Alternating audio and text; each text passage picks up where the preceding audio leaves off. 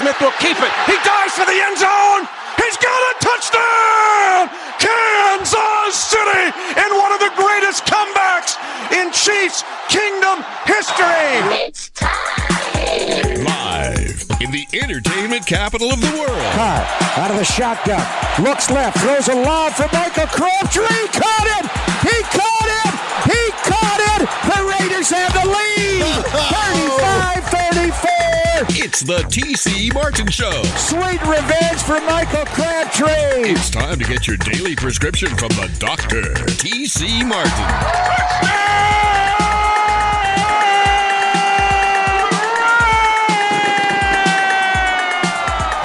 I needed that. Starting to feel like football now. Hey, that was a good start. Hey, that was a good start. We're going to finish for you, all right? The doctor is now in.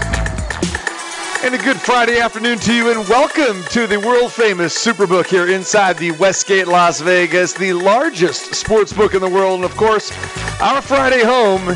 And coming up here, it's going to be our Thursday and Friday home here for pretty soon, including next week, because, you know, we're right around the corner from a little March Madness, the opening round, so of course we'll be here for that coming up this year as well, and you can enjoy the March Madness here inside the International Theater.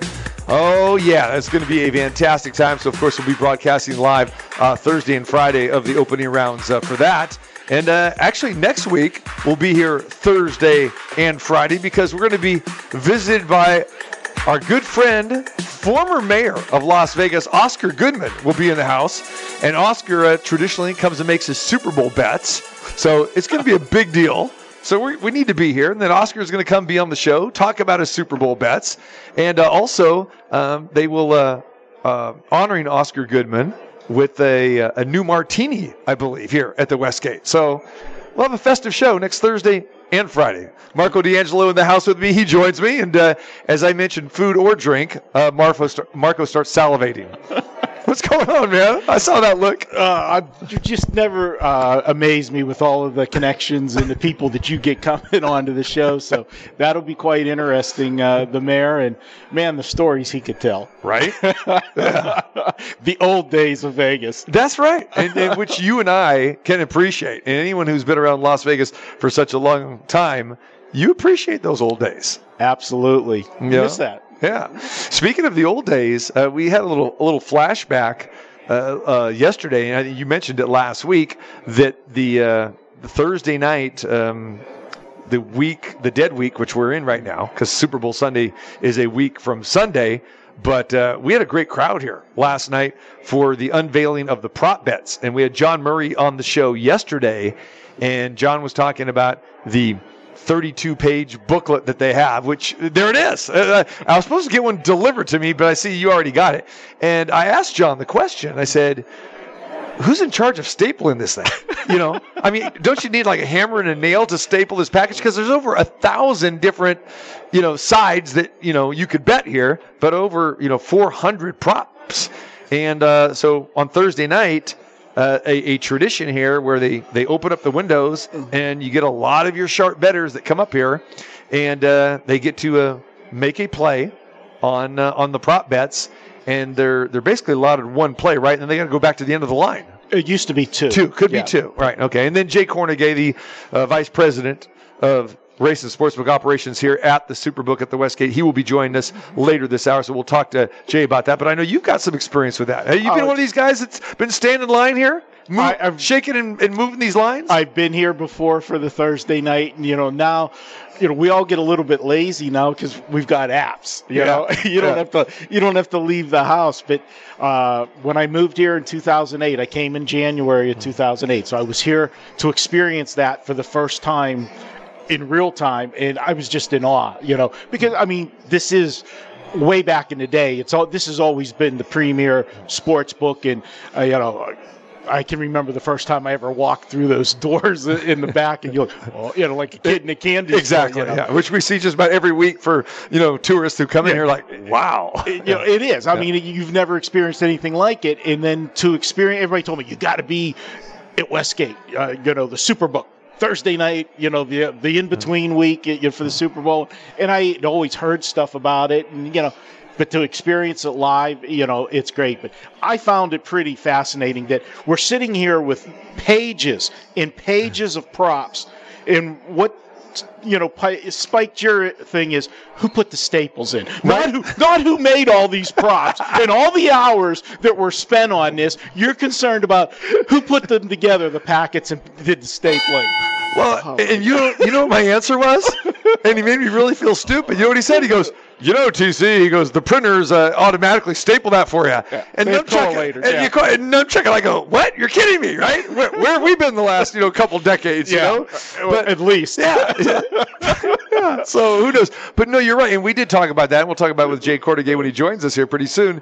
But a lot of man hours coming up with these different props for the Super Bowl, because it's just not your garden variety. How many yards is Patrick Mahomes going to have? Is it going to be over 280 or whatever? And by the way, that's like the opening number, and I think it got shot up to 305 or something like that.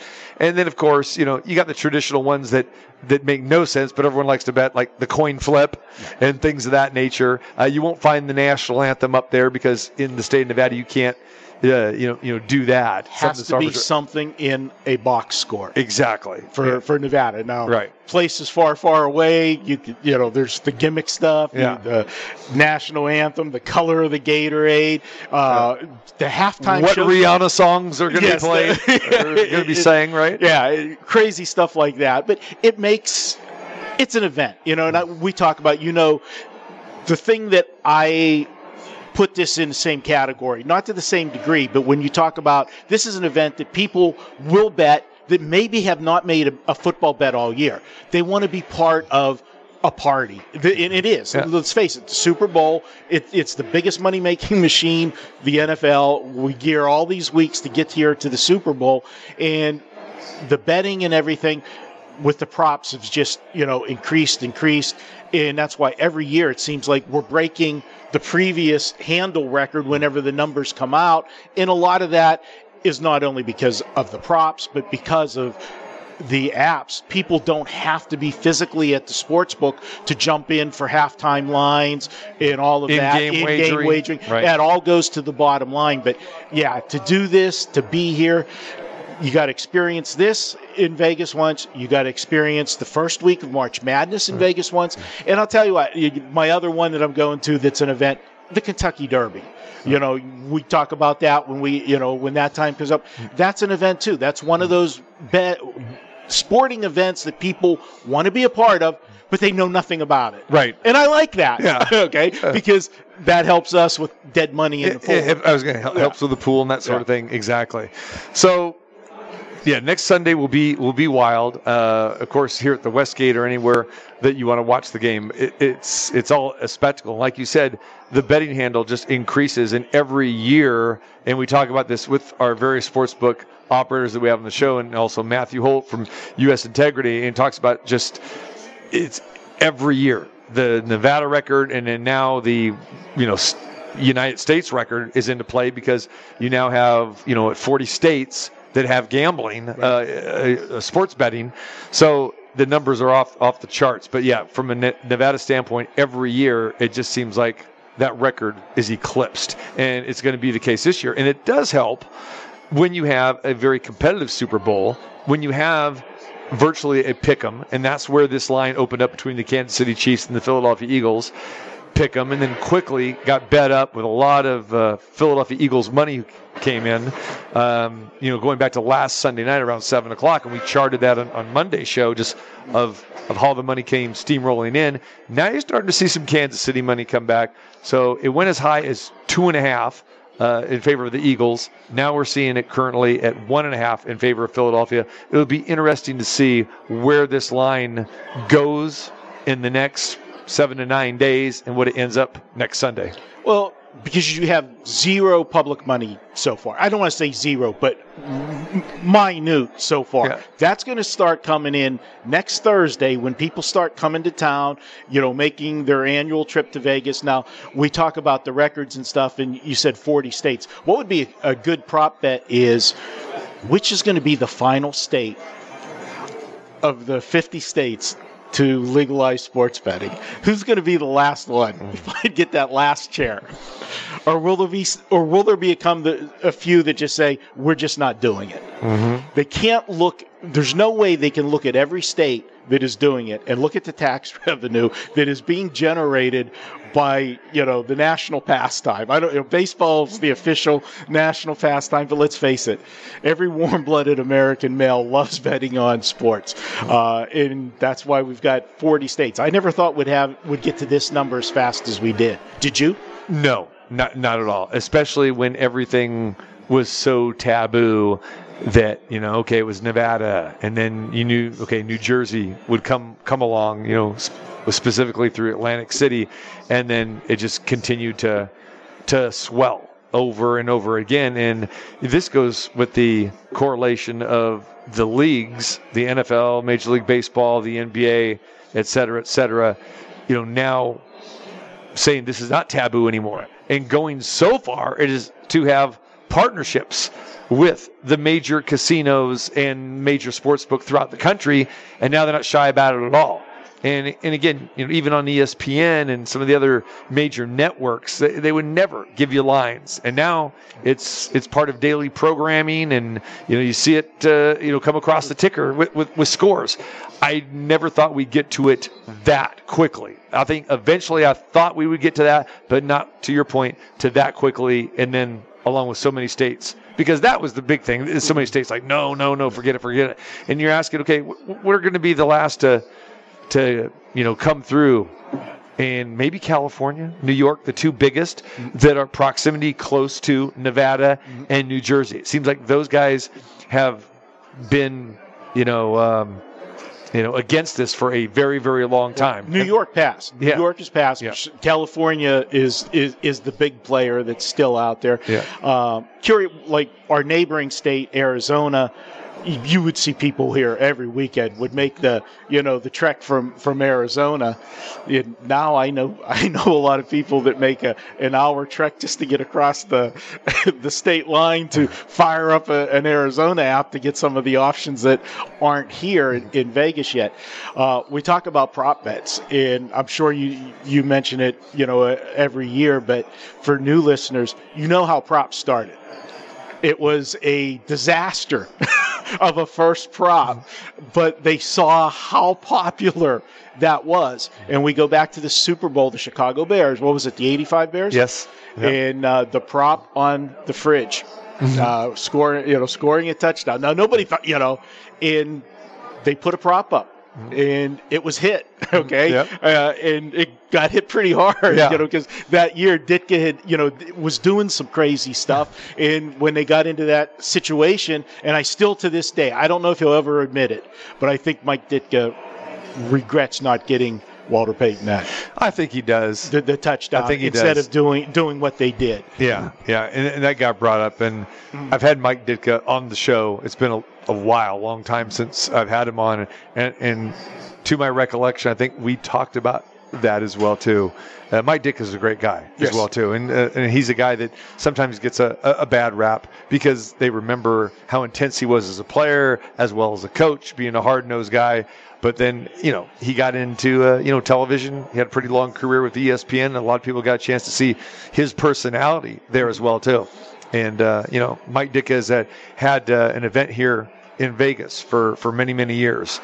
His legends that does a great fundraising job as well, too. And they've had that out here. And I've got a chance to attend those events. And Mike Ditka is a very good humanitarian as well, too. So, but you're right. That's where it started. William the Refrigerator Perry, would he score a touchdown? And when they got down to the goal line in that Super Bowl of a blowout right over the Patriots, and Fridge got in, no problem, and cashed a lot of tickets. But you're right. That's kind of where the beginning was. And then the following year and the following year, just more and more props came about. And our good friend Jay Cornegay can speak on that because he was at another property, back in the day. He's been doing this a long, long time. So I think that'd be a great question to ask him. So we'll make sure that we'll hit him on that. The old IP. Yeah, there you go. there you go. Jackie Young is going to join us today. She is going to be in the house, the Las Vegas Aces All-Star Guard, and also the reigning WNBA Most Improved Player of the Year, Olympic gold medalist, the former number 1 overall pick in the WNBA draft going back to 2018 with the Las Vegas Aces. She was a national champion as well at Notre Dame, and what a year that Jackie has had. I mean, she's really grown into her own, and being a key member not only of the Las Vegas Aces in that championship run last year, the 2022 champs, the Las Vegas Aces, but again, becoming an all-star, being part of the Olympic team. She was part of the 3-on-3 Olympic team with her and Kelsey Plum. So always fun talking to Jackie, so she's going to be in the house here today. So we'll talk some Las Vegas Aces basketball, and it's about that time, Marco, right around the corner with the WNBA and the Aces getting a chance to defend their championships. So training camp right around the way, and of course we are right in the thick of WNBA free agency. And then, speaking of those tickers on the bottom line, you can see news the last 3 days, and the big headline news for the Aces was that Candace Parker signed with the Aces, and Candace went on social media last weekend and announced it. The Aces couldn't announce anything officially until Wednesday when the free agency period began, and just huge news because when you look at the two big-time free agents this year in the WNBA, it's Candace Parker, won 2 championships, one with the LA Sparks, and then she went to her hometown team of Chicago the last 2 seasons. So she won 2 years ago with the Chicago Sky, so she was a free agent. And the other one was Breanna Stewart, who left Seattle, after all those years, and now she signed with the New York Liberty. And of course, she had a great college career at UConn, playing for Gino Auriemma. So that's been the big news in the WNBA. And again, with Candace Parker signing here, just adding to a already stacked and loaded Las Vegas Aces roster. And that starting 5 is, last year we said that the Aces had probably the best starting 5 maybe in the history of the league. That's definitely, for sure this season. As you being the voice of the Aces, how excited are you coming off the championship and what they're bringing to the table this year? There's going to be a lot of talk about, can they repeat? In the nucleus of this team is locked up for a few years. I mean, they've done a tremendous job. This could be a mini dynasty. Yes. You never used to, you don't want to use that word after just one championship, but on paper, they look pretty darn good. They do. Answer your question, very excited just because what Mark Davis has done since he's owned the team, purchasing it from the MGM. He hired Nikki Vargas. Natalie Williams is the general manager. Nikki Vargas is the president. It's just a great move. And then Becky Hammon last year. And Bill Laimbeer deserves a lot of the credit, too, because he's the one that came here and built a lot of this. And then when they had a chance to get Becky Hammon, and Bill was, it was time for him to step down. He openly said that. He said it on this show. He said it publicly that it was just time for him. And if they had a chance to get Becky Hammon, he said, hey, I'm all in favor of that. And it was great to see Bill in Connecticut last year, several times here in Las Vegas. They actually did a retirement ceremony for him. That was very, very cool. But to just see him there for the championship last year with us, it was fantastic. And I point blank told him, I said, hey, none of this would happen if it wasn't for you. And stop, you don't need to say that. But and a lot of guys don't know Bill Laimbeer like that. They just think he's they remember him as a player, as part of the Detroit Pistons and the Bad Boys. And what was so cool that night and those games in Connecticut was that Isaiah Thomas was with him. Cool. Yeah. So that was kind of cool to see both those guys together.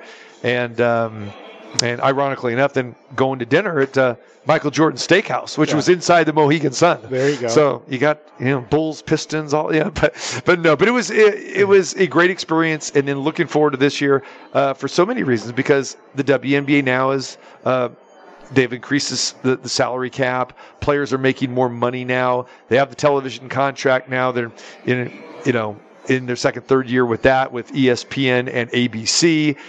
So the notoriety is getting big, and they expanded the schedule. They've been expanding the schedule slowly but surely from 32 to 34 to 36 games. Now we're at 40 games coming up this year. So that's at least 20 home games for Aces fans. And again, the WNBA All-Star Game, which is always a big event, will be back here in Las Vegas at the Michelob Ultra Arena at the Mandalay Bay as well, too. So, yeah, exciting times here if you're an Aces fan. Yeah, I can remember, watching Bill Laimbeer growing up, playing basketball. He's a big dude.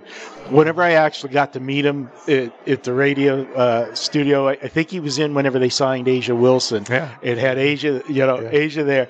And, meet him and shake it. Literally, I mean, I got to look up, how you doing, sir? Nice to meet you, man.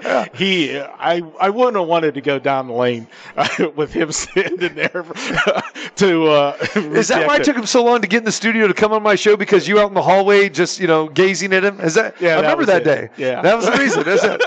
Hey, he said this little guy. He wouldn't leave me alone out here for me to get in the studio with you. and you're a guy too that slowly but surely have become a fan of the WNBA, and I think that's very important to know, and also handicapping the WNBA as well too. That again, it just shows more and more validity, and then getting the fans out, because the fan base has grown each and every year. And is it because the Aces have won in recent years? Yeah, I think so. But again, when you bring in a guy like Bill Laimbeer, then you have the number one pick in Asia Wilson, and you follow that up with Jackie Young, and then you continue on Kelsey Plum as a former number one overall pick. It's just the cards really, no pun intended, just kind of fell the right way. And kudos to those fans that have been there for 5+ years, coming, to these games. And as we see now, it's kind of a who's who. I mean, Kobe Bryant would bring his daughter to games. We've seen LeBron James at games. I mean, Dwayne Wade. I mean, Kyle Lowry. And all these. The list goes on and on. Just not NBA guys, but Major League Baseball guys. They were retired because this is going on during the season. Football players are coming through. NFL guys. So it's been very, very cool. Hollywood actors, actresses, when they're in town, they want to see this product. If you're in Vegas, we've talked about it with the Golden Knights, with the Raiders and so forth. If you're a free agent, this has to be an attractive place to go, just because, if all of the nightlife that's here, and as you said, there's so many celebrities that come through town all the time, and they want to go see these games. It's star power, and then of course we've talked about in the past too the benefit of playing tax-wise, making big money. Playing in Vegas is better than playing other places. But let's give a little bit of credit to Mark Davis. I mean, this is a guy. He's an owner that I really respect. He's not. This is just not another little toy for him in his, collection of stuff. Yeah. He's there all the time, and he's front and center with. I remember when you were gallivanting all over the country with the run last year with the Aces. And you said there was a football Sunday. He wasn't. He wasn't at Allegiant. Yeah. He was on the road, in Connecticut with you guys. And it's like, he really does, like, when the parade and everything, I mean, just the joy on, his face. And obviously he wants that same joy with the Raiders too, but he loves this sport, and he's having a ton of fun, you can tell. The funny thing about that is when you talk to him about the Aces and, the moves the team's making and that sort of thing, he says, this is not a hobby. And he's very clear to a lot of people, because a lot of people think that, okay, it's Raiders number 1 and Aces number 2. And he goes, this is not a hobby. He goes, this is a business. And he goes, it's my passion. And for those that don't know the story, his father, Al Davis, was a big advocate of not only the WNBA way back in the day when it first came about in 1997, but for women's sports in general, Title IX and all of that went on. And when people start thinking of women's basketball and Title IX, the first thing they think about is Pat Summitt, those University of Tennessee teams, then Connecticut with Gina Auriemma, and then you saw the powerhouses built, with Muffet McGraw at Notre Dame, and then and now we're seeing more and more parity. I mean, you remember those times in college basketball where you'd have 40 or 50-point lines in the opening round of the NCAA tournament and whatever, and you'll still have some high ones, but now you just don't, pencil in Tennessee or Connecticut for winning the championship anymore. I mean, again, we've seen, in what Asia Wilson did at South Carolina. and Don Staley. Tremendous. We've seen programs rise to the occasion and have good, like you said, Notre Dame was, has become a yearly factor in women's college basketball. Stanford's had some good team. Baylor, remember the one year, the girls team and the men's team were, legit, chance to win the national championship. So it has been fun, definitely. And if you would have taken a poll, what was going to be the first professional sports team in Vegas to win a national to win a championship? I don't think anybody would have said the A's, because they, unfortunately, and I don't mean it disrespectfully, they've been on the back burner. I mean, the Vegas Golden Knights, the fan base here in Vegas got absolutely spoiled.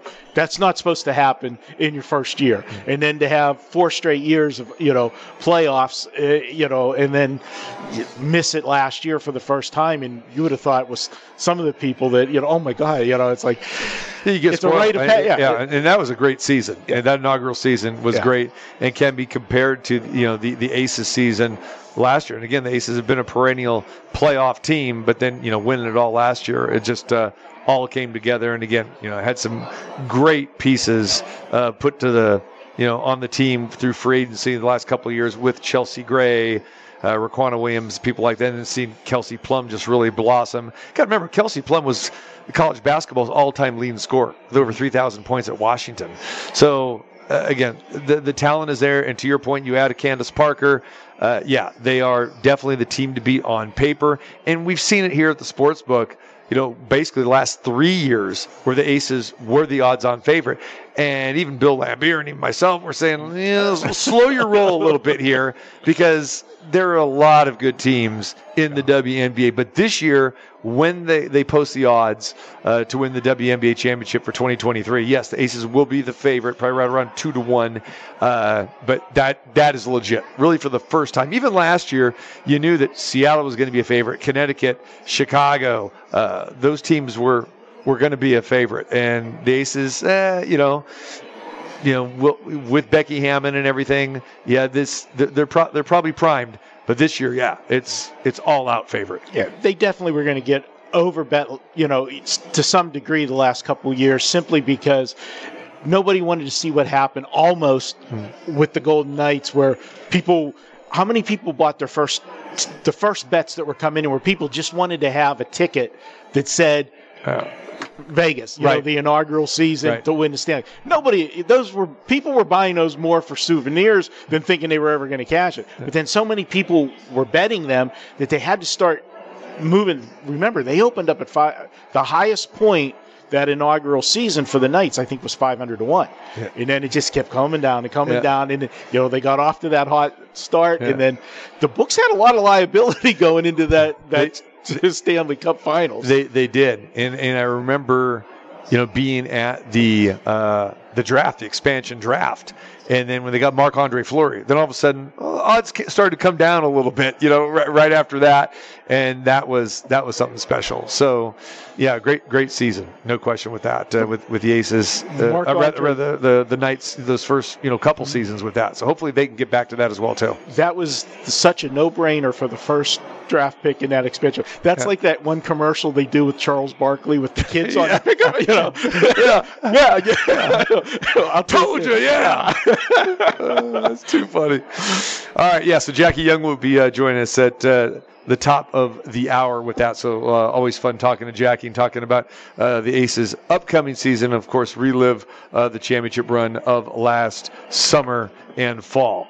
All right, so a lot to hit on today. Like I said, NFL stuff we'll touch on too. And again, the dead week, so to speak, as we like to call it.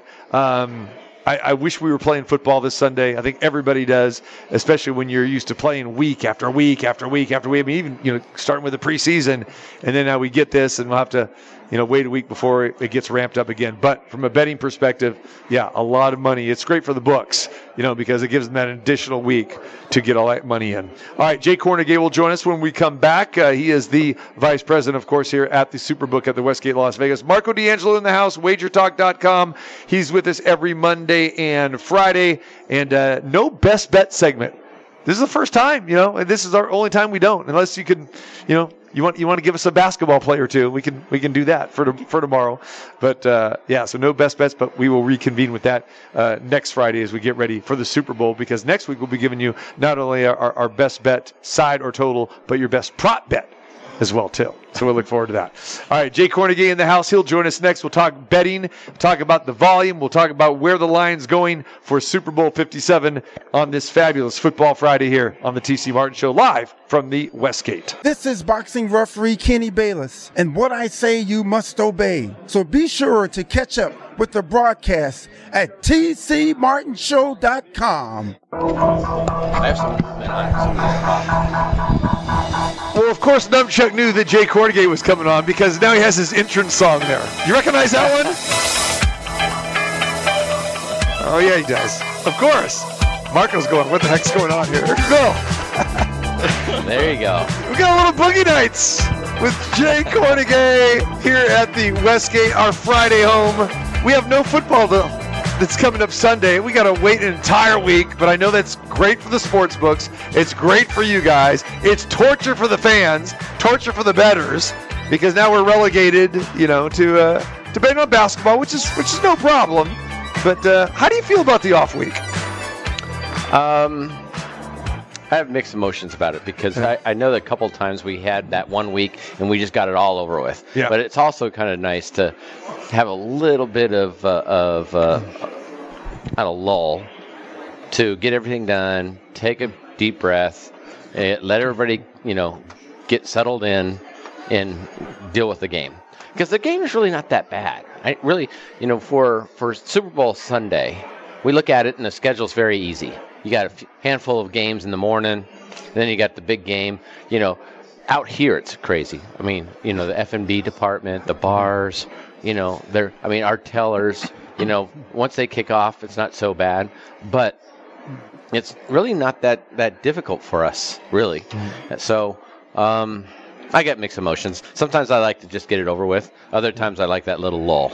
I think I just like the momentum. Again, we're creatures of habit, where even beginning with the preseason, it's every week, and then we got, when the season extended, going way back, 14 games to 16 games, and now we're at 17 games. All right, another week of football, and the Super Bowl keeps getting pushed back, and then it's like, boom, we have usually all of that excitement after the AFC and NFC championship games, even though last week it was only excitement with one game. But it's like, boom, it comes to a dead stop, and now we have to get going again. But it seems to me, and we've talked about this before with, other handicappers and stuff, it seems like that Super Bowl, that start is usually a slow start, and we've seen some unders, and we don't see immediate scoring usually. I don't know if that's correlated to having that off week or not, but it just seems like, it affects everybody, including the players. Yeah, and for you guys, Jay, now that we've got in-game wagering, it's a whole different animal, and that's why we talked about in the first segment, the handle keeps, every year you guys are setting new records for Nevada, and it's just more, the prop wagering, the in-game wagering. People don't have to be here on Super Bowl Sunday. They got the app. They can do their stuff. It's great, but for you guys, I know you do. I mean, we're looking at all the props that you do. A lot of work goes into that.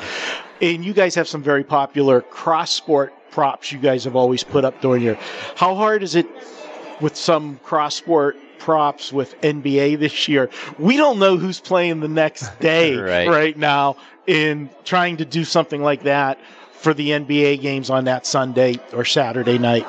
Yeah, we're dealing with the NBA on a daily basis, which is a heartburn for us, as we can always figure out who's in, who's out. It's really frustrating. We think he's in, now he's out. All right.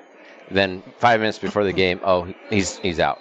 So with those adjustments, but I think for the most part, some of the sharpest bettors, they're following it as well. They're kind of in the same boat, and unless they're at the game or have somebody there and say, look at. He's in street clothes or whatever, or he's barely warming up, or, it's nice to have them announce it, earlier in the day. So-and-so's going to take a day off. That's fine. Just let us know. We just want to know who's playing.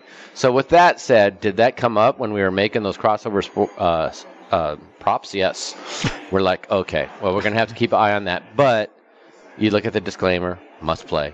for action, right? I mean, so that covers us all. But we just hope that they play, just because we hate refunding. You know, it's like we lose some, we win some, but man, it's really, you know, it's hard for us to swallow the refunds. Like, we did all this work and now we just got to refund, you know, all that money that's on that proposition. I have a question for you guys real quick, because you brought it up. It's like, you know, this 2-week thing.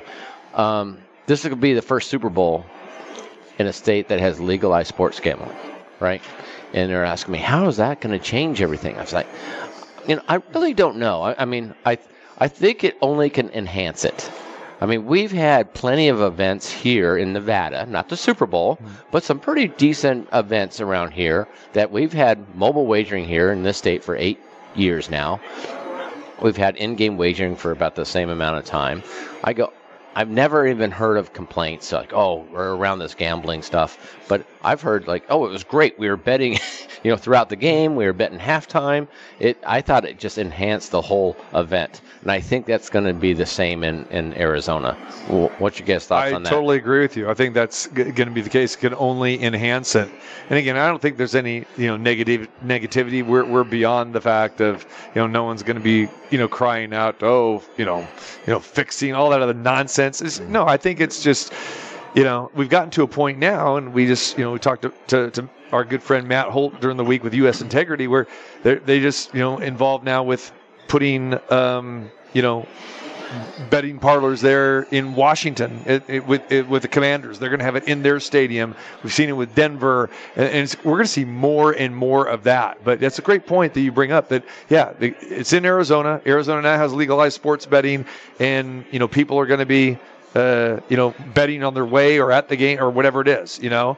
It'll be interesting to see if, you know, you actually have betting stations there at State Farm Stadium, which I don't think they do, right?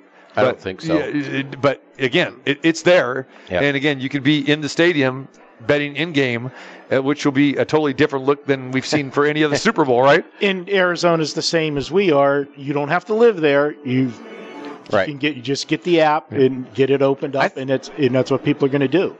I think that's true for every state, that you actually don't have to be a resident of New York to bet in New York. You just have to be in New York when you sign up, and you have to be in New York when you make a wager. You could be from New Jersey, you could be from Canada. It doesn't matter. So it's wherever you are at that specific time. And I think that, you know, when we get here, I don't think it's going to be old hat. You know, once we get to Las Vegas, you know, next year, Super Bowl here, I just think it's just going to bring, I mean, I'm just looking at records across the board. I don't care what you look at. This will be the biggest event for the city. Of course, this is after F1, though, right? F1 is in November, and then we get the Super Bowl in next February. But I think we're going to set records across the board, no matter what you look at. I don't care if it's, you know, rideshare or taxi cab or the airport, the restaurants, the bars, of course, the sports books. Everything's going to, you know, be to a point where I don't think we've ever seen before. I agree with you. Jay Kornegay joins us as the Vice President of Race and Sportsbook Operations here at the Superbook at the Westgate. And we know about Thursday night, last night, with the prop day, your national prop day, as you like to call it. And I know that is a big event. And, you know, here it's kind of it reminds us, we were talking about it in the last segment, it's really kind of old school, where you'll get people that'll line up and get to bet on their props, and I guess, you know, they're limited to what, you know, two props that are the max amount, then they got to get back to the end of the line. Talk a little bit about that and how that all started, and what was it like last night? Well, back in the day, we used to take bets at every window, and it was a mess. I mean, it was a complete mess. It was a disaster, because we got this guy hitting it over here, this guy hitting over here. Wait a minute, he was first. He laid 360. Now it's 380. No, he was quoted 360, and now it's changed. Yeah. So the lines are going back. Plus, they were double popping us on purpose, and all this other stuff. But all these shenanigans going on, and we're like, okay, hold up. Okay, then we decided, okay, let's have one line. First, you know, we heard some grumblings about that, but now, today, after doing that for a number of years, everybody, you know, I don't have any complaints. I think they respect the process. You go up, you can stand in line. We take one one single window will take the props bets. They get 2 bet limit, and the limits are 2,000. So to win 2,000 or bet 2,000 on a dog, and then they can go in the back of the line. And that's what they do. We opened up. We were like, oh, where is everybody? But as soon as we got to about 6:45, 15 minutes before we released it, we had 20-something deep. And then it just kept on. It was very consistent. People were going through, and it's a pretty well organized. And the guys that have been, most of the people that are in line last night, have done this before, and therefore, they're very comfortable with it. So it's really cool because the bets keep rolling in. I got to share some. I mean, we have some pretty significant line movement on some of these. Yeah. It's crazy. I mean, they love Mahomes for sure. I mean, and again, the public really hasn't gotten a hold of this yet. This is all sharp guy action. Yeah. So we had over under like 2.5 rush attempts by Mahomes. That's up to 4.5. I think the longest rush by Mahomes opened up 6.5. Now 9.5. They're betting Kelsey to score a touchdown. Kelsey, we opened up even money for him to score a touchdown, and now he's minus 135. There's some pretty significant movement out there on some of these props, and from at this point on, it comes in waves. It just, boom, boom, boom. We got 5 or 6 limit plays, then it'll be quiet for 5 or 10 minutes. Boom, boom, boom, boom. Yeah, they just fire away. It's fun for us too. Yeah. Yeah. Talk about some of the movements that you're talking about on these props, and then also some of the most creative ones, because I know it's you and your entire staff, and I can only imagine is it like a think tank where we sit there, and I know some of it you have a template of stuff that you've done year after year, but like Marco said, you got different games, different things that are happening sport wise. Now you got Luka Doncic bets, if Dallas is playing and that sort of thing. So I talk a little bit about the creativity factor and how you guys do this, because we know it's a ton of work. Yes, it is. And I'm very thankful for my team and the dedication that they put into this, because we have to start out a couple of weeks before they even play the championship games. So we're putting all these different types of props up. We're just, by the time the two teams are determined, then we just start filling in some of the blanks. And of course, that's not for every proposition, but a lot of the so-called standard propositions. Another big movement, just real quick, is the yardage of all field goals made. Total yardage of all field goals made in the game. We opened up over under 102.5. It's up to 115.5. Well, Brett Maher is not playing. Let's see. Total rushing yards by Mahomes. We had over under 10.5 up to 16.5. And I told you about Kelsey scoring a touchdown, even money now. But a lot of this, Ed Salmons, Jeff Sherman really had the team. They come up with some crazy ones, and I just go for it. As long as everything's covered. I don't want any loopholes. I don't want any gray area. I know the crossover sports, or props, I should say, are very popular, especially to talk about, but they don't come close to the amount of action that some of the standardized props. Yeah. Because, we know, being out here, this is the one event that's dominated by recreational play. We have a lot of sharps out there too, but the recreational play will drive these moves, not only the proposition, but the game itself. So a lot of recreational play here. The crossover sports, they love to talk about them. I hear people talking about them all the time. But then when you look at the numbers, it's like, it's always like the basic ones. Well, first team to score. I mean, look at all that. I mean, it's really basic, because the recreational player needs something that they can understand. Yes. Mm-hmm. They first have to understand it. It has to be very simple. And they also like the odds. Mm-hmm. Like if you're going to hear this question all next weekend. Okay, so if I bet $10, what do I get? Yeah. And I win $35. Oh, okay, I bet that one. But if you tell them it's like, sir, you have to bet you have to bet $35 to win 10. Why would I do that? Yeah.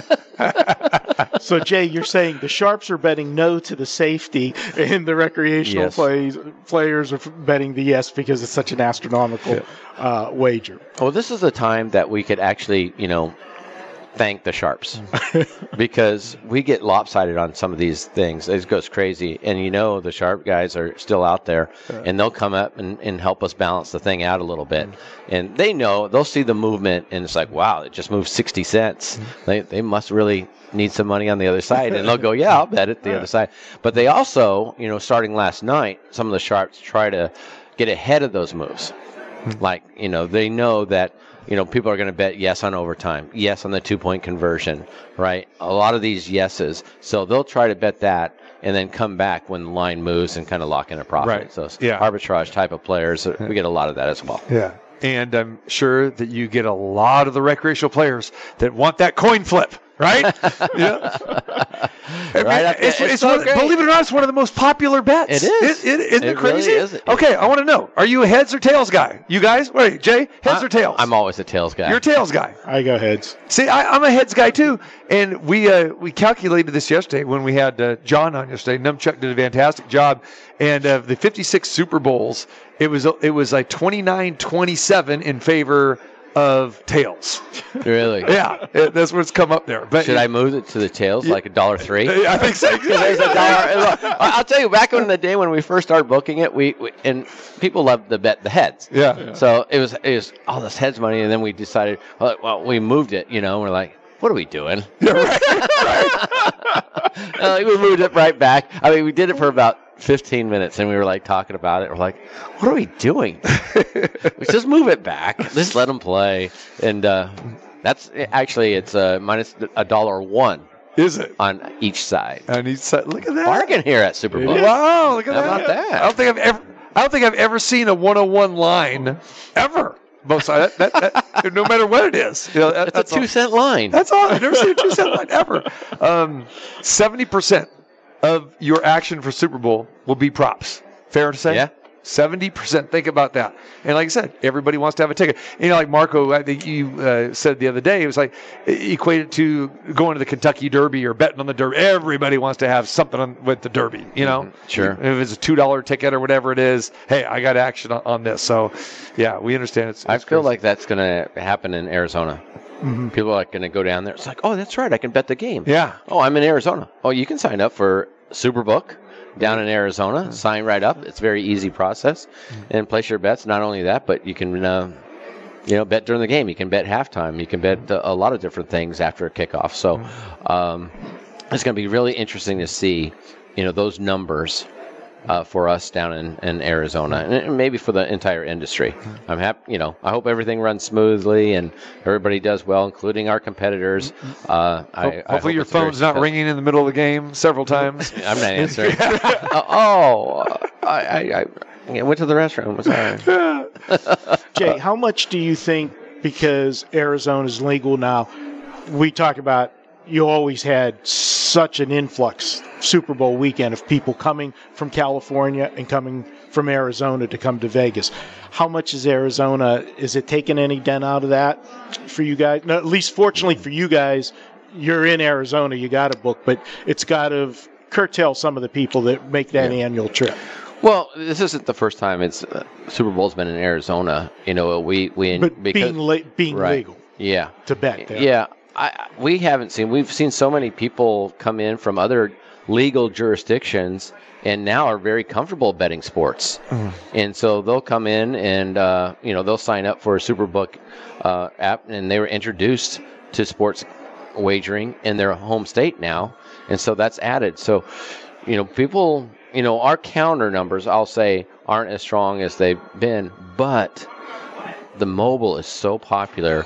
We'll have a full house pretty much every weekend here, and it's amazing how many people sign up for the app and just sit back here and bet from their seats, bet from the bar. Okay, so it's not like they're not coming in. They're still coming in. They're just wagering through their phones. Don't have to stand in line. There you go. Let's talk a little bit about the game itself. And we know that it virtually opened to pick'em going back to last Sunday night.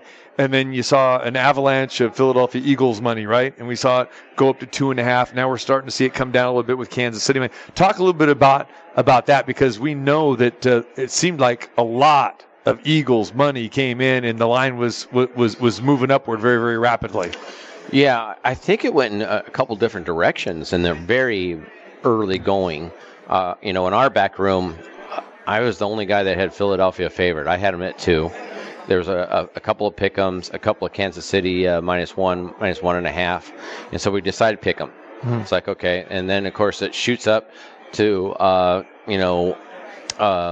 Eagles -2.5, which I was flaunting around a little bit. Pound your chest a little bit. See, I told you. What's wrong with you guys? Come on, I had it. Proud as a peacock back there. Like, yeah, look at me. And then it started coming back. But that's exactly what it did. I know that others got some Kansas City money, but that's what the line is showing. The line is showing that it's a very tight spread. It's basically a toss-up game. We have a lot of different opinions out there. You go through the room, it's like 50% like the Chiefs, 50% like the Eagles. I think it's going to be fantastic, and I think the props are going to be very strong. Got a lot of names here. 2 great fan bases. Proximity of the Super Bowl right down the street from us. Should be a good one. You got to like it. All right, get the mobile app as well, too. You guys got the promotion running. Bet 100, get 100 for first-time users into the Superbook phone account. So the mobile app. So make sure you get that. Easy to use. Bet where you're watching the game in the comfort of your own home, wherever it is. So make sure you do that. And, of course, it's going to be a fantastic atmosphere all next week. So, all right. We appreciate you, my man, as always. Thanks, guys. It's great stuff. We're looking forward to next week, next Sunday, and of course, being here next Thursday and Friday as well too, hyping it all up. Let the hype begin, right? That's right. It's we're just happy to get most of that grunt work down. Yeah, it's all down, all done, right? Yeah. And now we can just kind of sit back for a while, a few days. That's what's great about the 2 week. Yeah, sit back a little bit, and then we'll start picking up next weekend. It's true. All right, Jay Kornegay in the house here, the Vice President of Race and Sportsbook Operations at the Superbook at the Westgate. Jay, appreciate you, brother, as always. All right, we come back. Jackie Young in the house, the Las Vegas Aces All-Star Guard. We'll talk to her. Aces basketball. Oh, yeah, the world champs trying to go back-to-back. TC Martin, Marco D'Angelo, and a whole lot more right here on this fabulous Friday edition of the show here inside the Westgate Las Vegas. Stop the smoke. Ain't no half stepping, 'cause we're the funky folk. Are you good enough to show? Do you think you got the soul? Are you sharp enough to shine? Outlet pass to Plum. Here come the Aces on the run. De-Energizer looks for Ty Young. Sprints to the hoop. Off the glass and good. Live in the entertainment capital of the world. Oh, mercy. It's the TC Martin Show. And here we go. Get ready for the fourth quarter of game number 4. It's time to get your daily prescription from the doctor. He's going to let one fly. Just a 3. De-Energizer with a 3 from half court. Oh, my goodness. Are you kidding me? TC Martin. There was 6 seconds to go, and De-Energizer hit a wild, crazy, improbable 3 to give the Aces the lead. The doctor is now in. Hour number 2, live from the Westgate Las Vegas, the world-famous Superbook here. TC Martin, Marco D'Angelo in the house, of course, as he joins us each and every Friday. Our handicapper extraordinaire. We want to thank Jay Kornegay, the Vice President of Operations here, talking about all the prop bets, the Super Bowls, wagering, and the avalanche of money. And the lovely Beverly. Bev is here. She's our staple. I mean, there's not a better cocktail server in the city. I believe she won Cocktail Server of the Year, reigning like 4 straight years in a row now. Isn't that true? I mean, that's why she has all those medals, around her neck. She's rolling around here at the Westgate Las Vegas. No better place to be. Make sure you come on by, check it out. And don't forget, concert-wise coming your way here at the Westgate next weekend. Kool and the Gang. That's right. Yes, Skid Row will be here coming soon as well, too. I got a feeling I'll be getting some requests for that from probably Marco and my good friend Jiggy. No doubt about it. If I can talk you guys into Kool and the Gang, though. I mean, Jay Schrader wants to come see Kool and the Gang. And Marco's coming. Well, the only reason Marco's coming, tell the story. The only reason why you're going Mrs. D'Angelo wants to go. Yes. What you're saying? Happy wife? Happy life. I just want to see Marco get down to a little jungle boogie. That's what I want to see. You know. Nobody wants to see that. Yeah, this is true. It's probably, there it is.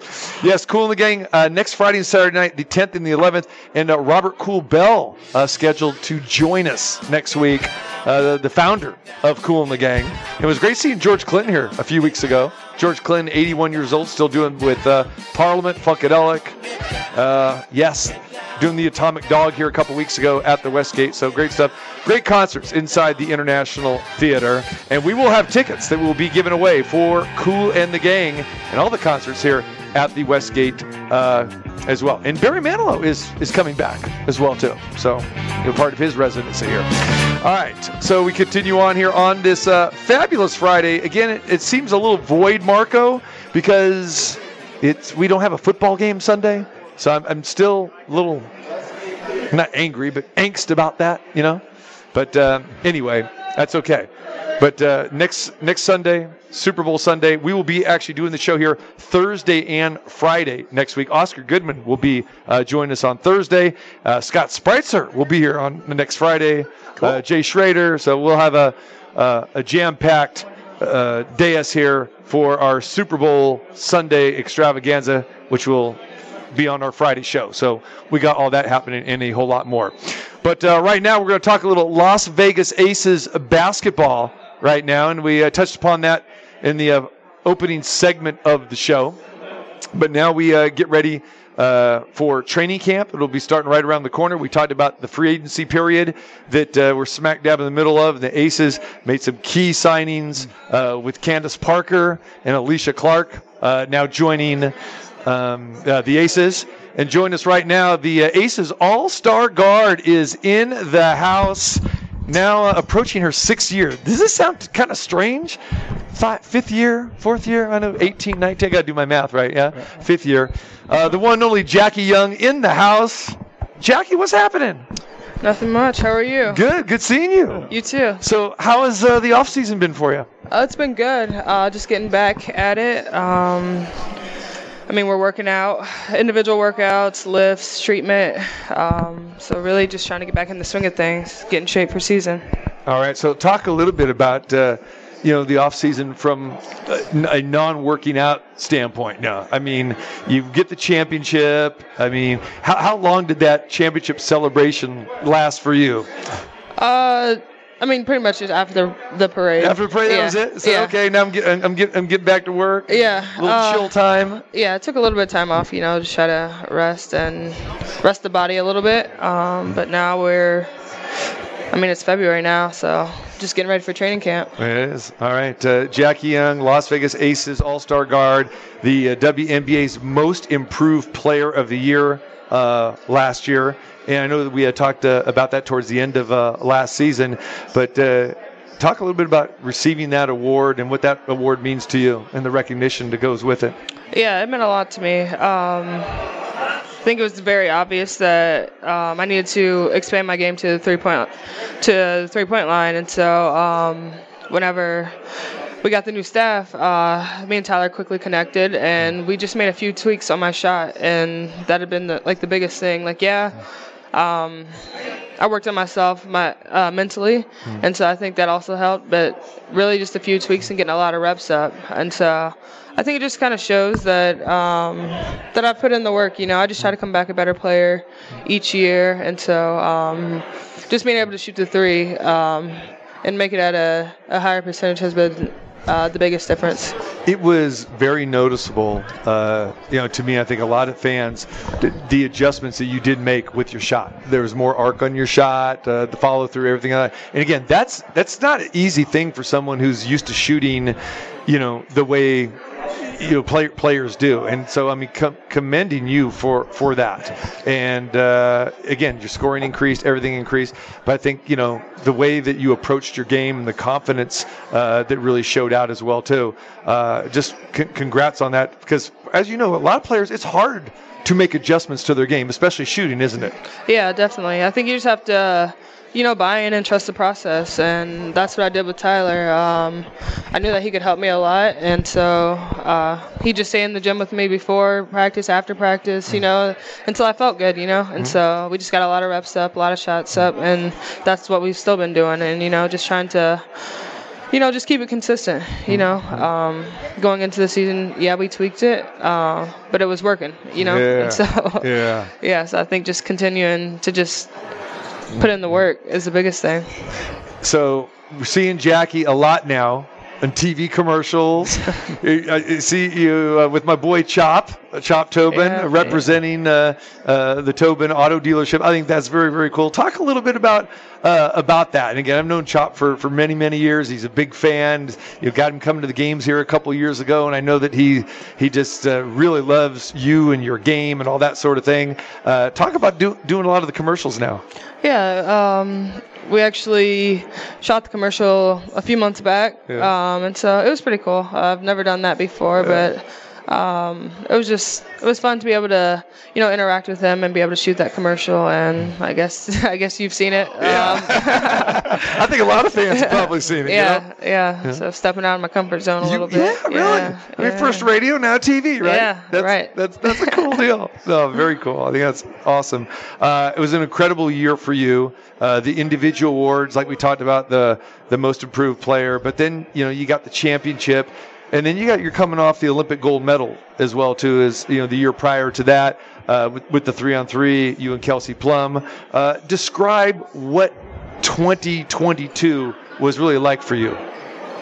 Yeah, I mean, it was great, honestly. You just named off a lot of it, and so I think it just shows just how much work that we put in, and just trusting the process and the hard work paying off. We knew going into last year that our goal was to win a championship. We had gotten close in the past years, and so we knew that with this new staff and with Becky, just everyone bought in as soon as she was hired, and we really built that chemistry throughout training camp. But our ultimate goal was to win a championship. Talk a little bit about playing for Becky Hammond and what that was like. Yeah, I mean, it's been great playing for her. She cares about us more than just being a basketball player, on and off the court. And so just getting to learn from her every day, somebody that played in the league for a really long time and has experience from the NBA, and so really just getting to learn from her and play for her has been great. And I mean, we've learned a lot. She really understands the game. And so just being able to play for her is definitely an honor. So you've been here, you, A'ja Wilson, Kelsey Plum, kind of the core, going 5 years now, being here. So you have kind of seen the way the evolution has taken place, not only with the Aces, but the WNBA here in Las Vegas. The MGM owned it at first, then Mark Davis came in to own it, and then, he brings in Nikki Vargas and then Natalie Williams, and now you've got Becky Hammond as your head coach. You've got some pretty powerful women that are in charge of this organization, and a guy like Mark Davis, who obviously everyone knows as being the owner of the Raiders as well too. So talk about just from the beginning when you got here to where we are now, and how you've seen this franchise really become stable. Yeah, it's just crazy to see just how Vegas really supports us. The city has our back. I think it really shows whenever you come to our games. We have the best fans in the league, and they really come out, and we just try to put on a show for them every night, and our attendance has only grown every year, and expecting it to just get better. I mean, since we just won last year, more people know about us now. You'll see us on billboards and buses and things like that, and so the city really supports us. How do you like seeing your face on a billboard or a bus? How's that? You ever expect that? No, not really. But it's kind of cool, like who would ever thought, like you're in Las Vegas and you look and you see yourself like on a billboard. Like it's crazy to think about. But see, I'm sure this isn't the first time. I mean, you're from Indiana. Yeah. You're from a small town in Indiana. You went to Notre Dame. I'm sure your face is plastered all over general stores and everywhere, gas stations everywhere, right? That's true. So that is. But you said it. Jackie Small Young town. Grocery. There it is. No, they do a great job of supporting me back home too. Like after we won. grocery stores and convenience stores. They were just like writing like "Congratulations, Las Vegas Aces," like all over the town. So it was pretty cool to see that. So did you get a chance to get back there? I mean, during the off season to your hometown and stuff, see family and friends. Yeah. What was that like? Yeah, it's been great. I was actually home for Thanksgiving and Christmas. So that's probably the first time I've been home in a while for both holidays. But it's just good to get back and spend time at home, with my friends and family. So what about Notre Dame? Have you been back there? Yeah, I actually went back right before Thanksgiving whenever they played Ball State. Okay. So, yeah, it was cool to, get back and just see them play live in person. All right. All-star guard for the Las Vegas Aces, Jackie Young, is joining us here today. Training camp not too far away. Incredible year that we talked about with the Aces winning the 2022 championship. So many accolades for so many of your teammates last year. Asia Wilson, MVP, Defensive Player of the Year. Chelsea Gray, Finals MVP. Kelsey Plum, All-Star Game MVP. Becky Hammond, Coach of the Year. And, of course, we talked about, you winning the individual award, Most Improved Player.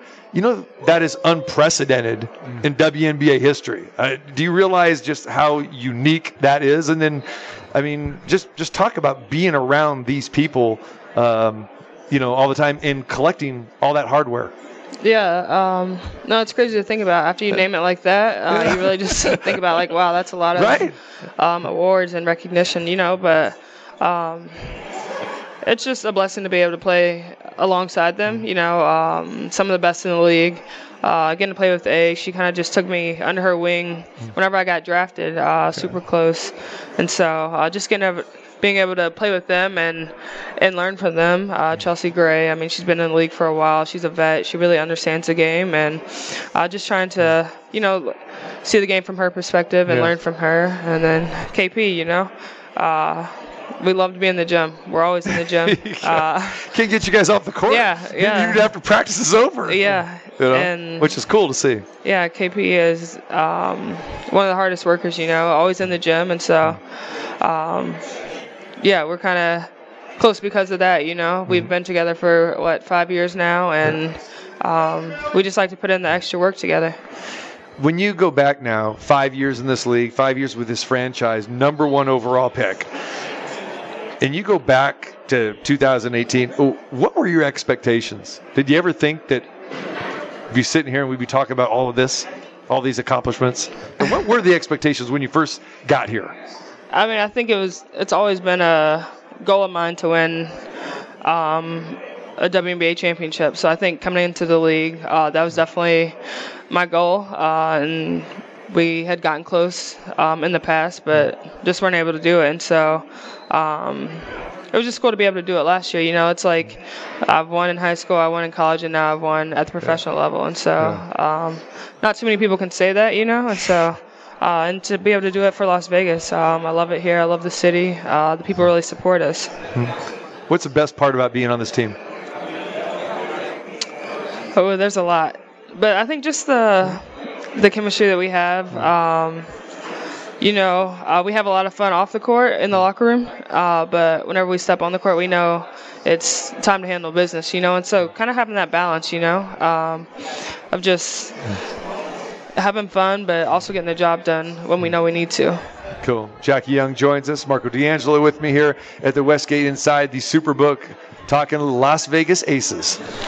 Jackie, TC was nice enough to invite me and the wife to go see a game last year, and I admit, hadn't been to an Aces game. And for guys out there, WNBA, it was a blast and loved it. The intensity that you and your teammates bring, it's good to see. It's not the load management of the NBA.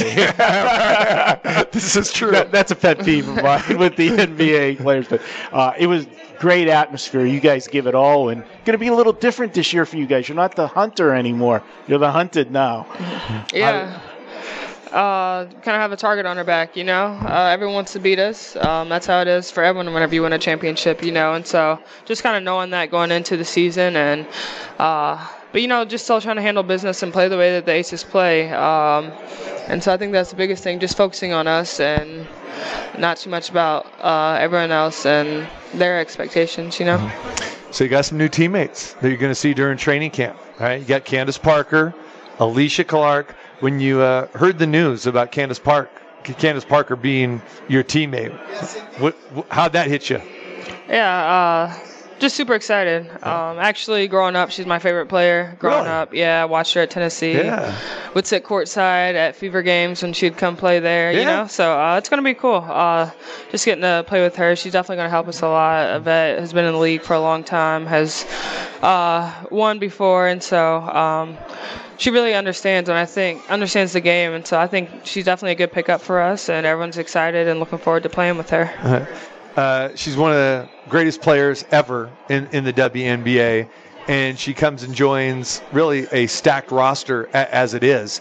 And for a veteran player, like her, it says a lot that she would want to actually come and come here and play, because she's been a leader wherever she's been, and now she's going to be kind of like fitting in with an established group already. And it seems like she's very, very open to having that role with this team. So talk a little bit about just having her alongside Asia, yourself, KP, Chelsea Gray. I mean, there's probably not a better starting five that we can think of maybe in the history of the WNBA. Yeah, I think she's really just will do whatever she can to help us win. I mean, she's great at what she does, and at the end of the day, she's Candace Parker, and she's going to help us out a lot. And so I think everyone is just, super excited to be able to play with her. There's Asia, Chelsea, Kelsey, Bay, Alicia, right. Kayla George. I could keep going, It's crazy, right? No, I think it's just going to be cool to, get going in training camp and build that chemistry. Mm-hmm. So when you look at Alicia Clark, okay, you give us some thoughts about her. I loved her game when she was at Seattle last year. She played with Washington, but she's kind of like that Swiss Army knife. She can kind of do everything. So a lot of Vegas fans, they may be familiar with Candace Parker. They might not be familiar with Alicia Clark, but she's been in this league for 7+ years. Oh, yeah, no. People definitely know who she is. She's great at what she does. She can score all three levels, Her post-up game is nice.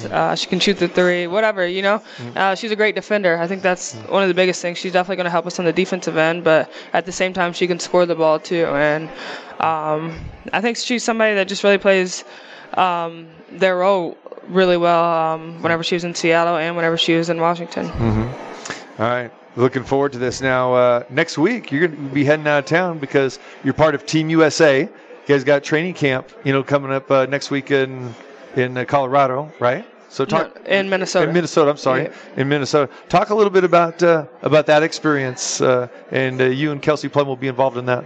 Yeah, it should be fun, just getting to actually play again. It's been a while. I mean, we've been playing 3-on-3 and stuff and workouts, but just to be able to go up and down and play with some good people that are in the league, and play live again. But it's going to be fun. It's my first time getting an invite. Well, I guess I got invited to 5-on-5 with the World Cup, but my first training camp with 5-on-5. So just super excited to be there and have the opportunity to play. That's going to be a great experience, for you with that.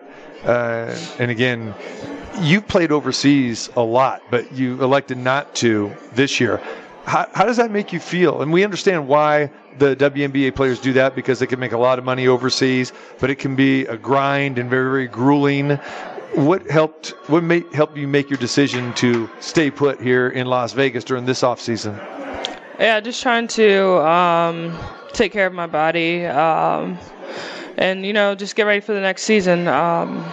I had the opportunity to work out with the coaches, and so I spent a lot of time with them working out and just trying to get better for next year and really just work on my game. It's more relaxing for you too, not having to go overseas and play, during the course of the winter? Yeah, I mean, yeah, it's more relaxing and can focus on my game a little bit more and just try to get better. All right. How big a football fan are you? I mean, I watch it. I watch it. Yeah. You got a team?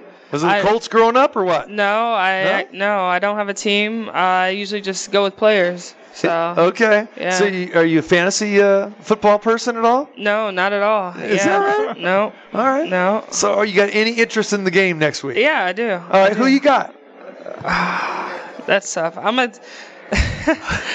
go with the Chiefs Okay. because I like Travis Kelce. See, there you go. Yeah, he's cute, so I like him. He's cute. Yeah. If I'm being honest, he's cute, and that's why I like. Yeah, that's why I like. Cuter the than Chiefs. Patrick Mahomes. Yeah, I'm gonna take Travis Kelce. Yeah, I like him. Marco, if you're handicapping cuteness, who are you going with? I'm not touching that one.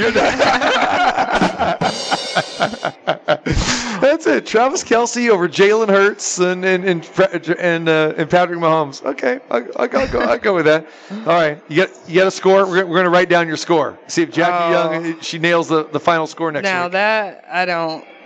No, I have no clue with that. You do realize you get 6 points for a touchdown. Yeah, I know. I know the game, all of that. I just don't have a score. Like, I mean, I watched both games last weekend, but it's just like the scores. So who of your teammates are like maybe football fanatics? Oh, Kelce. That's like Bay. Yeah. Who are their teams? Do you know? Is Plum a Seahawks fan? I don't know. You kind of She's think so, Tom wouldn't Brady. you? Tom Brady. Oh, she's Tom Brady. Yeah. And then I forget who Bay likes. I can't remember. What about Asia? Yeah, is it the Ravens? Yeah? Yeah, I think we've had that conversation. I think you're right. Yeah, Ravens. Yeah. Yeah. Asia, no. No. Who else is there? KB, I watched the game with her last weekend. She, Cincinnati, because she's from Ohio, you know? Okay, right. So she was mad about that. Okay. Great stuff. Okay, well, that's cool. All right, Jackie, we appreciate you spending some time. It's always great seeing you. Looking forward to another fantastic year. Are you going to go on a limb and are you proclaiming back-to-back? I mean, I think that's the goal, you know. Right. I think that's the standard for Aces basketball. You know, There you go. came in to the season trying to win a championship. So I think the goal going into every season for us is to win a championship. Right. Good deal. Well, Aces fans, get ready because it was a fantastic year last year. It's only going to be better this year with the additions of Candace Parker, Alicia Clark, Kayla George, like you mentioned. Aces fans will get a good up-close and personal look at this new team. But basically, you guys are really set because, again, talking about Nikki Vargas and Mark Davis, kind of securing this roster for the next couple of years. It's a very cool thing. And I think that's what fans love too, is they get a chance to see a lot of the same faces, and you and Kelsey Plum and Asia Wilson, being here for so long, and now Chelsea Gray and, like you said, Bay, Raquana Williams, being here for a few years in a row now. That is really a cool thing, and you have to love that as a player as well too, to know that you've got that stability and you got this familiarity with your teammates on the court. Yeah, for sure. It's always nice, just being able to play with players for so many years. I played with Asia and Kelsey ever since I got drafted, and so just trying to build that chemistry each year. Mm-hmm. Good stuff. All right, we'll look forward to seeing you in training camp, and remember the season will start at the end of May. Looking forward to it. Jackie Young, All-Star Guard. Appreciate you, girl. Thank you. Thanks for having me. All right, Jackie Young, the All-Star Guard for the Las Vegas Aces. All right, we come back. We'll talk a little more Super Bowl. We'll talk some college basketball as well with Marco D'Angelo. TC Martin live inside the Superbook at the Westgate, Las Vegas. TC Martin. I'm ready to go in, Coach. Just give me a chance. The doctor is now in.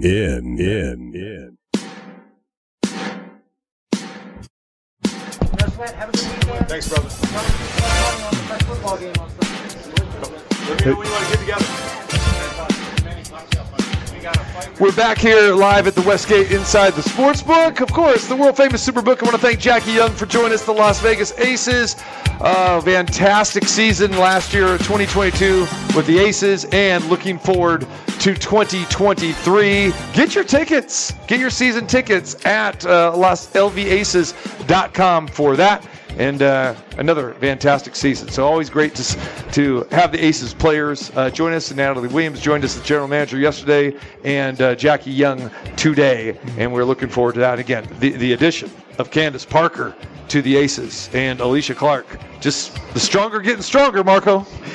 Deep. They're going to be a deep team this year, and it's going to be a fun year. Looking forward to it. You got it. All right, so as we get ready for the Super Bowl next Sunday,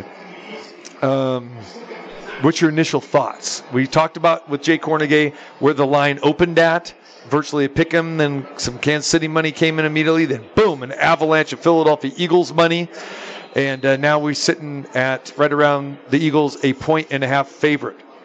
We still got 9-10 days left of betting. What was your initial thought when the line came out on Sunday, and where do you stand today? Well, my initial thought on Sunday, I had Kansas City as a slight favorite. I thought they would be, just because of the experience factor, being there, how many times Mahomes has been to the Super Bowl already, and this being the first shot for Jalen Hurts. And I talked to you about saying reminded me of Dan Marino making it to the Super Bowl as early as he did in his career, and then never getting back there. And of course, the Dolphins got slaughtered that year by the 49ers. So the similarities were there, established team, high octane offense. But to be honest with you, from that initial read on Kansas City, I'm starting to sway the other side. And that's the beauty of, we got a lot of time before Sunday, and we're not dealing with a point spread where you're trying to beat the market and get to a number, because whoever wins this game is going to be the point spread winner, unless it falls on one, which, What was the last 1 or 2 point game that we've had in a Super Bowl? Right. Can't recall. Yeah, can't. Yeah. So looking at that, if we were dealing with a number where we were on either side of the 3, that's a different story, because you definitely want to get the best number. But I want to see the injury reports, and I know both teams are going to be coy about their injuries, but we saw what happened to Kansas City, obviously with Mahomes, with his injury, and how he was limited in doing some things in the AFC Championship game. He gutted it out on, the game-winning run, setting up the field goal and the penalty afterwards, getting the field goal closer, but they lost a lot of targets for Patrick Mahomes. You got to be concerned about, not only is he going to be limited in having to stay in the pocket, who's he going to throw it to? We know that Kelsey's going to get his yards. That's a given. But who's going to be that other guy to step up and make a play? The running game is there, but that's not Kansas City's strong suit, which, if you're game planning for Philadelphia, that's one of their weaknesses. Defensively, pass rush-wise, this is one of the best in the NFL. Now, everybody's going to question the schedule, and including me. We talked about it.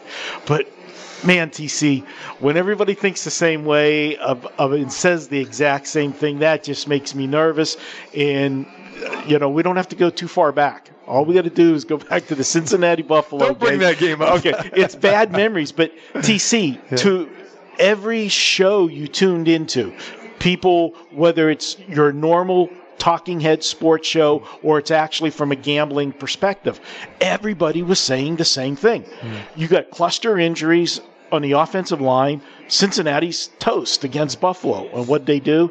Well, they are the ones that dominated the game. In Philadelphia's hearing everybody say, your road to the Super Bowl was probably the easiest we've seen in how long for the Super Bowl. Let's face it, they beat a Giants team that really wasn't that good.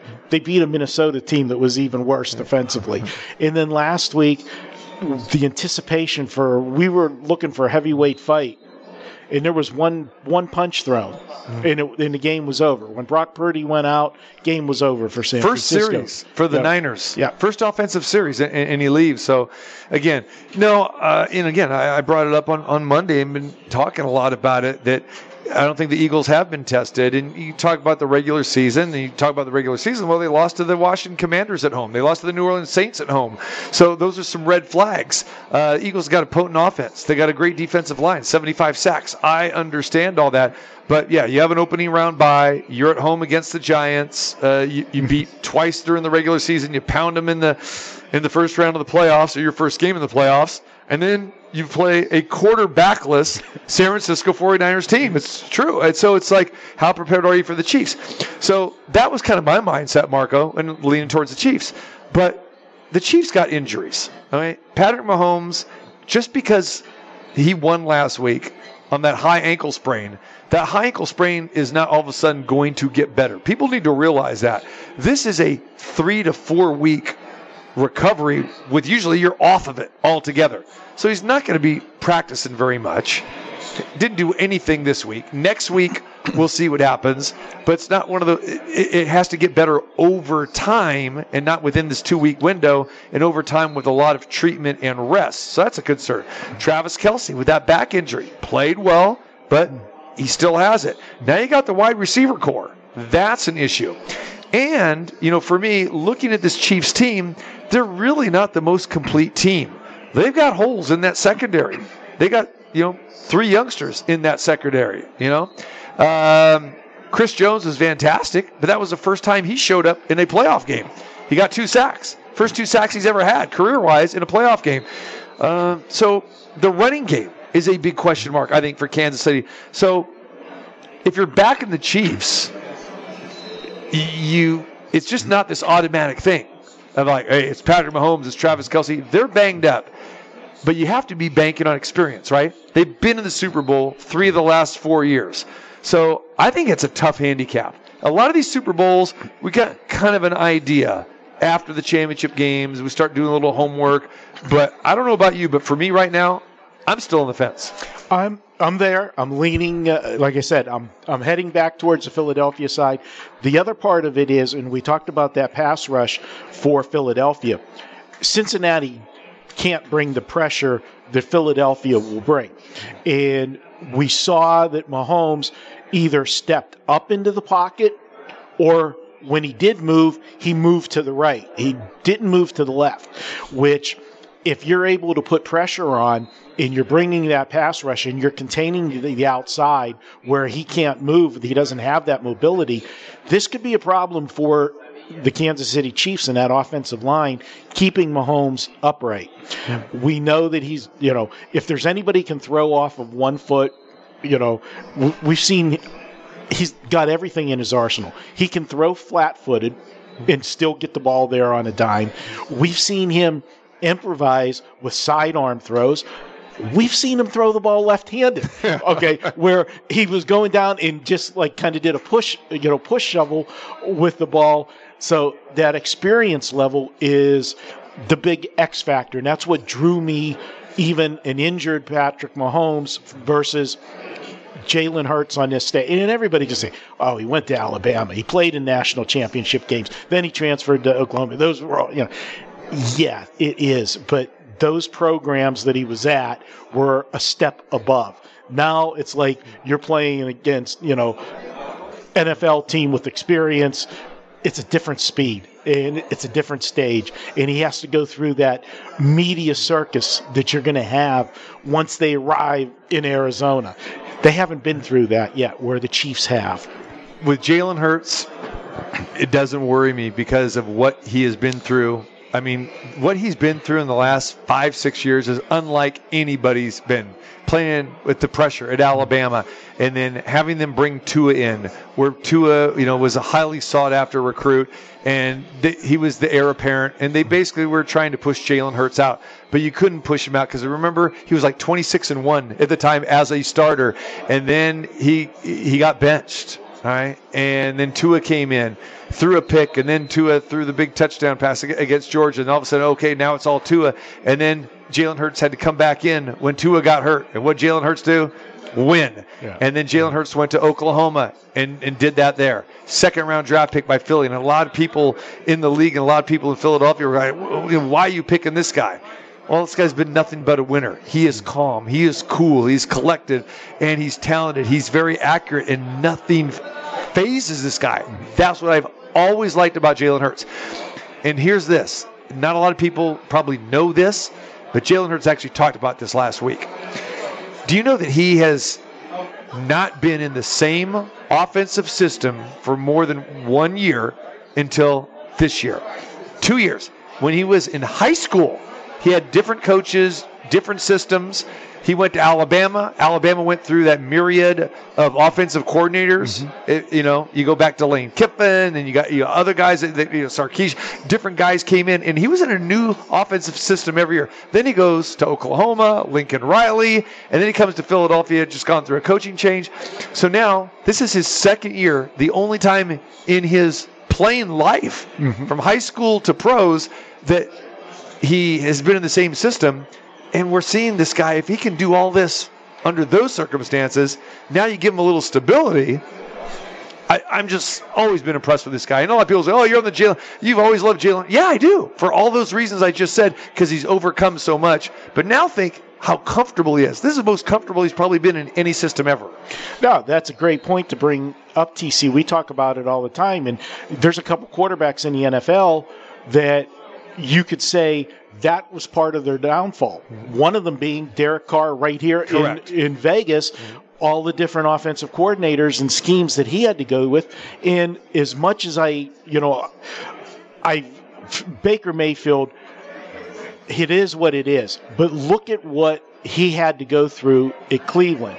And I thought when he finally, Stefanski got there, I thought there was going to be stability there, but it didn't work out there. But he had a different head coach, different offensive coordinators the whole time he was in Cleveland. It was just a circus of turnover, and you can't get any continuity as a quarterback. And, we've talked about that with, when you've had Jay and Steve Berline, on the show. You need that consistency. So for Jalen Hurts, yes, but the one thing that he hasn't experienced, and you can't ignore it, is this stage on the Super Bowl. That's true. All right. Well, we've got, again, a full week more to talk about this game coming up next Sunday. The big news, obviously, this week, Tom Brady retires. And it's kind of funny because a lot of the Raider fans and even media people are saying, oh, well, now the Raiders got to go a different direction. I mean, there was no guarantee that Tom Brady was going to come here. And now they're going, now where do we go? Oh, now they're looking at Aaron Rodgers. Well, there's no guarantee that Aaron Rodgers is coming. And so the Raiders have a lot of questions here with this. But just a quick take about Brady retiring. We kind of had a feeling that, it could happen. He could maybe go back to Tampa Bay. Maybe he would go someplace else. But we knew this day was coming. And for me, it's all about that Tom Brady realized that he's regressing. And he even said last year that the moment that I feel that I can't play at that elite level or I'm regressing a little bit, I'm out. And he just does not want that scrutiny because he's been dealing with it for the last 10 years. The guy is approaching 40. Now he's in his 40s. Now he's in his mid-40s. And he's heard from everybody that, hey, you're too old. You can't do this. And we saw him this year, probably have one of his worst years. He had 25 touchdown passes, but still 7 yards per completion. That's the lowest since his rookie year. So for me, I just think, Tom Brady said, hey, I don't want to be embarrassed. I don't want to embarrass myself. And I think that he kind of felt that way this year, especially in that playoff game against Dallas. And the uncertainty of where he's going to go, now's the time. It was the time, and the sad part of it is everything that he endured last year on the field and off the field. It was a major distraction. I mean, we look at athletes and we put them on different pedestals. I mean, but at the end of the day, they're human beings like you and me. They put their pants on the same way. Their pants might cost more, but they put on the same way as we do every day. In the personal life, for the first time for Tom, it interacted with his professional life, and it was a major distraction. And I think that locker room, there wasn't that unity, that rah-rah around Tom when he came to Tampa, because Bruce Arians left. Did Bruce Arians leave on his own, or was there pressure there? They weren't happy, so it just was a fractured system. I thought for sure he was done in Tampa.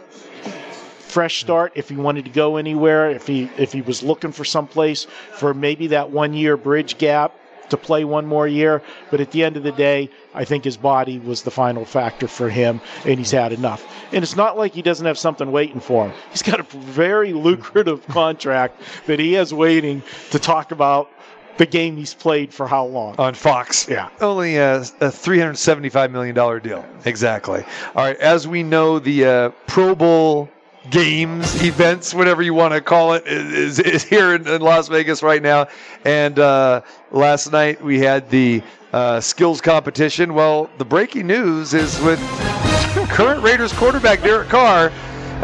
Yes, he won the skills competition, but here's where the real news is, Marco, that he said last night that he will not agree to push back the date of accepting a trade by the Raiders. Now, remember, the trigger date is February the 15th. All right?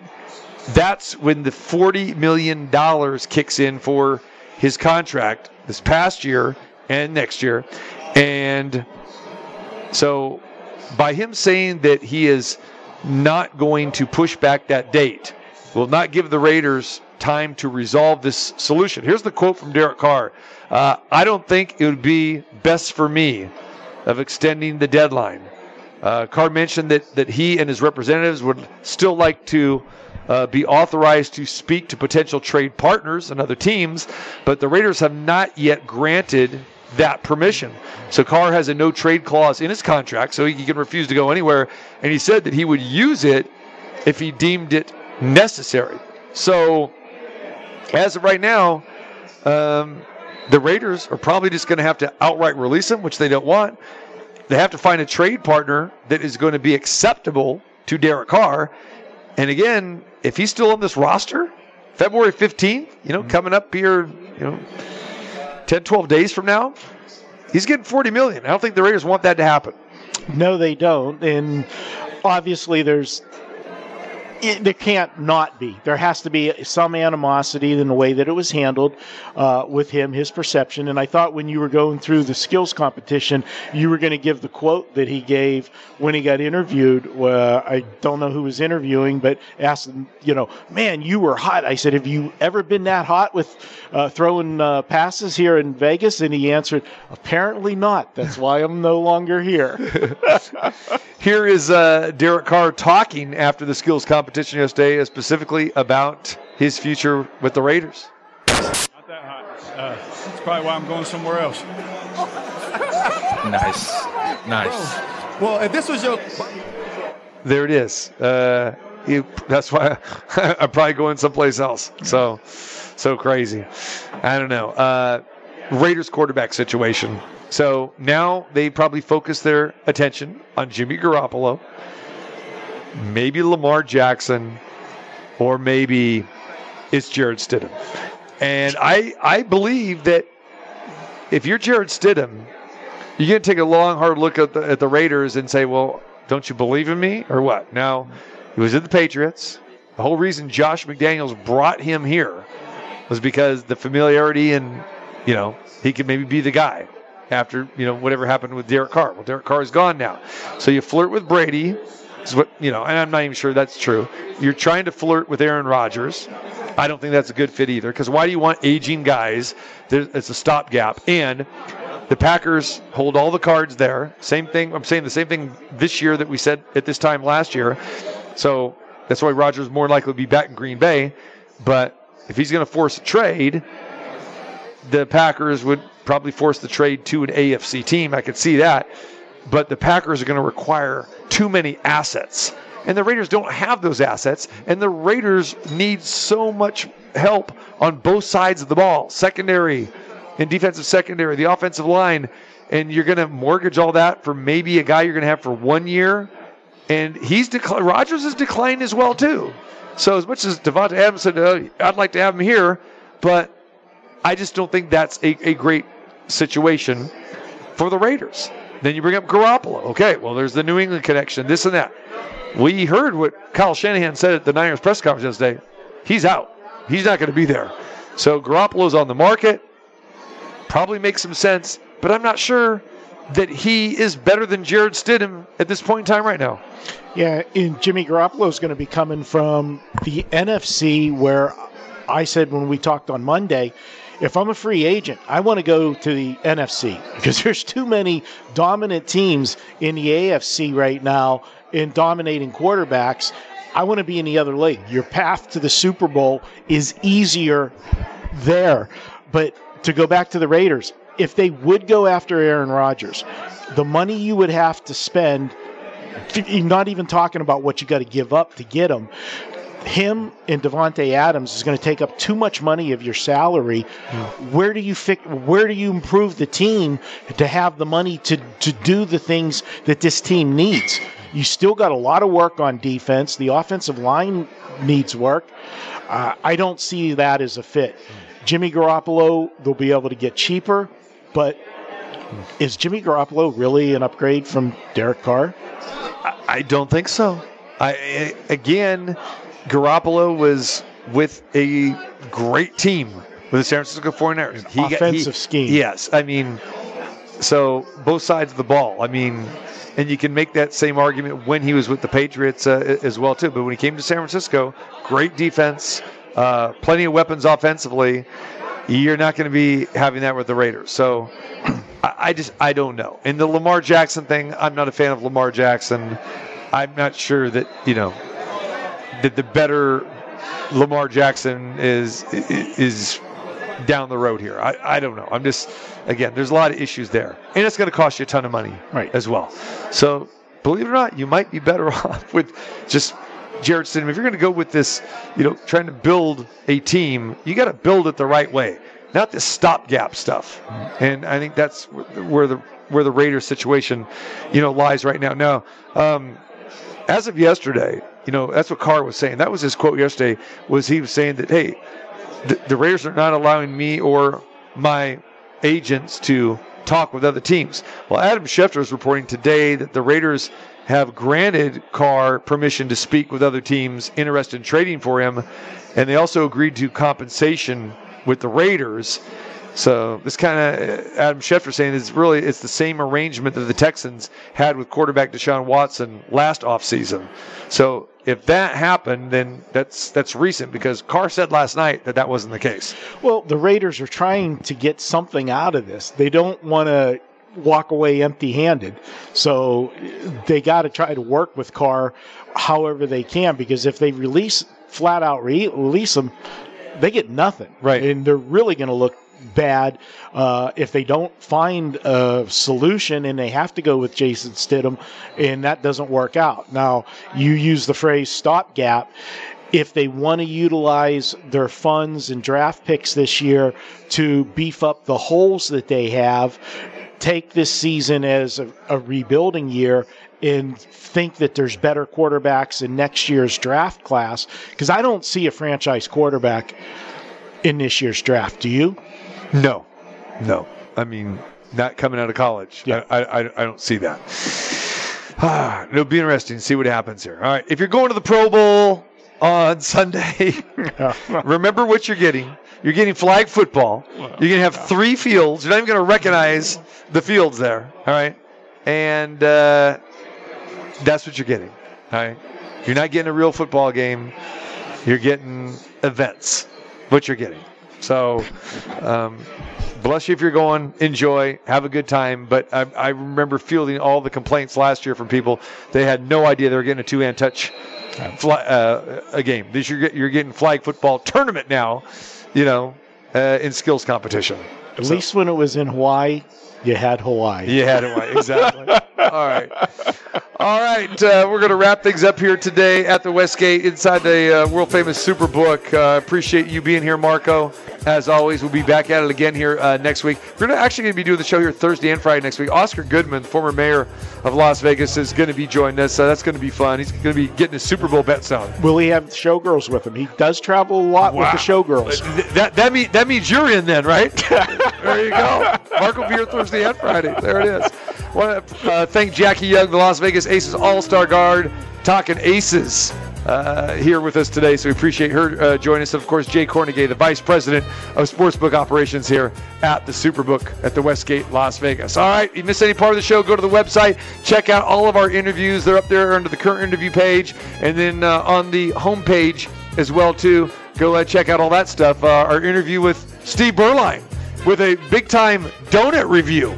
That's right, world-famous donut review. So check that out on the homepage. That was a lot of fun talking to Berline the other day. Of course, always talking food, desserts, and also an early look at the Super Bowl as well, too. All right, Marco, we'll see you next week, brother. Appreciate you. Marco D'Angelo, wagertalk.com. Go there for his picks. Go to the website, tcmartinshow.com, for everything there. We'll back at it again Monday at 2. Have yourself a great weekend.